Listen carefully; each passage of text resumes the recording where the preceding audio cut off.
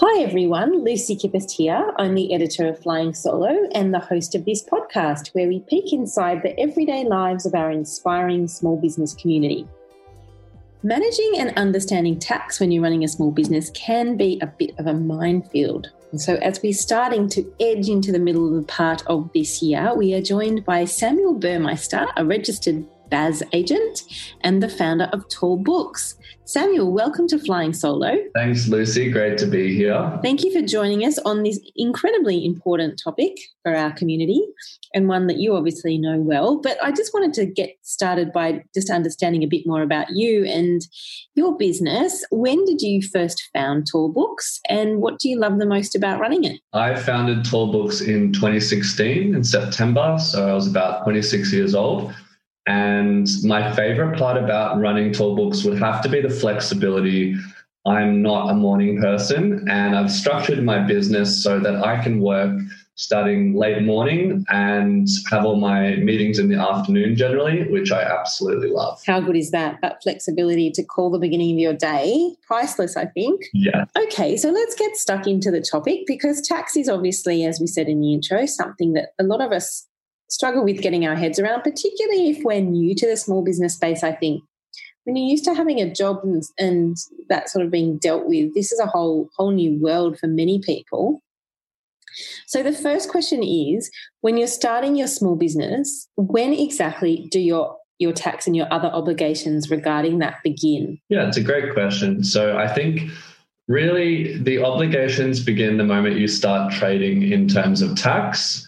And when you make a profit is when you're going to generally start paying tax. So as a small business owner, typically you'd pay yearly. So let's say you've started your business, you've made a bit of profit that year. Assuming that you are running at a profit at the end of the year, that profit will be taxable, either added to your wages if you're working for someone else, or if you're running a small proprietary limited company, that would be taxed at the company tax rate. Now, in terms of GST, which is a common question, once you're exceeding 75K in a 12-month period or looking to exceed that, you need to register for GST. Once you're registered for GST, each quarter you need to report the amount of GST you've charged to your clients and pay that to the ATO. Okay, great. So that's starting at the very, very beginning then. So what do we need to know then as small business owners in regard to deducting tax from our employees' pay and sending it to the ATO? So this will relate to a fair bit of our audience, but not all, but it's certainly an important question. Yeah, it is a really good question. Often when we're working for someone else, we just kind of don't think about where the tax goes. We know that it gets withheld from our wages and that's about all. When you're an employer and you've got staff, you're obligated to withhold PAYG or PAYG withholding tax from your employees. If you're using a software like Xero, this is automatically calculated for you. And so you simply pay the employee their net pay, which is their normal pay less tax. And then each quarter on the BAS, along with the GST, Xero or another accounting software will assist you in calculating how much tax you need to pay to the ATO. So that's done 4 times a year with your BAS. And if we are running a business, do we need a separate bank account for our tax purposes? I would highly recommend it. It's a great way to separate what is yours from what is the ATO's. So what I recommend is that as soon as you start your business, or if you're already running a business and you're not doing this, go and open up a free business savings account with the same bank you're using and simply transfer aside your GST, your PAYG, and some money for your income tax. That way, the money sitting in your trading account doesn't look inflated and you don't get depressed every time you're paying the ATO. Instead, you've put aside money for those ATO obligations. So each quarter and at the end of the year, you simply transfer that money into your trading account so that you can pay the ATO. That's a good idea. And so what if we are operating in a partnership in our small business? Yeah, definitely. As a partnership, you're basically combining more than one person. And so you want to think of it the same way. You've still got your obligations. However, based on the partnership agreement, you might have split amounts of who gets what revenue and who pays what at the end of the year. So it's still important to put aside money, whether you both do it or if there's more than two people, you all put aside. At the end of the day, you're still going to have those obligations in a partnership. So it's a great idea to set up another bank account for savings or multiple if you want to do one per partner. Okay, yep, another good suggestion there. And is it worth us doing a bit of research in terms of the bank we're using for that? Or is that obviously just something, it's a sort of more of a personal choice, I guess? Yeah, it's often a personal choice. You'll find that when you're working with the software companies like Xero, you can get bank feeds, which allow you to automatically download your bank data into your software. However, because these are shorter term savings, it's not as big a deal about how much you're going to earn.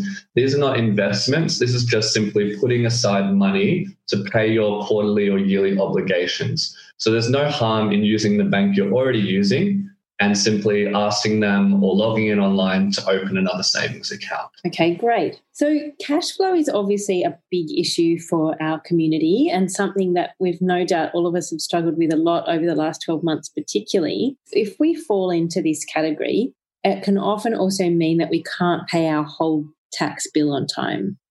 Is there a way for us then, if that's the scenario we find ourselves in this year, is there a way for us to actually avoid debt? Yeah, definitely. So the first suggestion ties back to the earlier questions. If you're putting aside money each time you pay your staff and you make your sales into a savings account, that's the first and best way to avoid these cash flow issues because you won't be spending money that isn't yours. The second one is, let's say that you've been putting aside, but somehow you've fallen short. You can organize through a BAS agent or accountant like myself or calling the ATO to arrange a payment plan. And so the ATO will allow you to pay off that amount owing over a period of time so you can get back on your feet. And I would highly suggest trying to keep things up to date so that they don't snowball. So having that savings account there will really assist. Okay, great. And given that your job, you obviously have lots of interactions with people like our small business community audience. What would you say are your top tips then in terms of us managing tax? Yeah, top tips, definitely a good question. I'd say make sure you know your dates. So each quarter, the following month, your BAS is going to be due. So keep that in mind. I would also say ask your accountant or bookkeeper or look online at the reports you can run in your accounting software that tell you how much you owe at any point in time. So that way you can easily once a month or fortnight put aside the money that's required.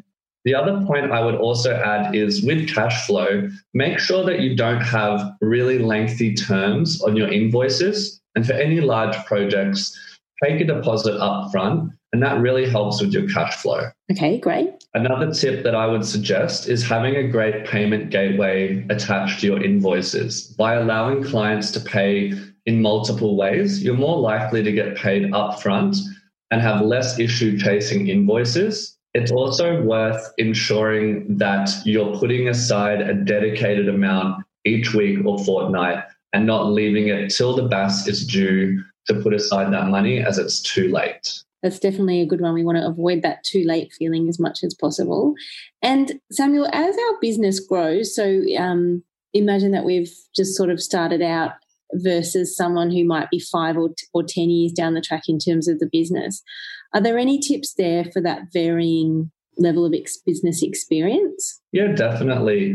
When you're getting to the larger size and you've been running for a few years, your tax will actually be paid on a quarterly basis along with the BAS. So the ATO will say, okay, based on last year's tax that you paid, we're going to divide that in 4 and add it to your BAS each quarter. So it's even more important to ensure that you're putting aside the money as an established business because you're now also paying your income tax in advance. So I would highly recommend, especially established businesses, that you have a set structure that each week, fortnight, or month, you run a report, put aside the exact amount of money that you owe, and be prepared for that.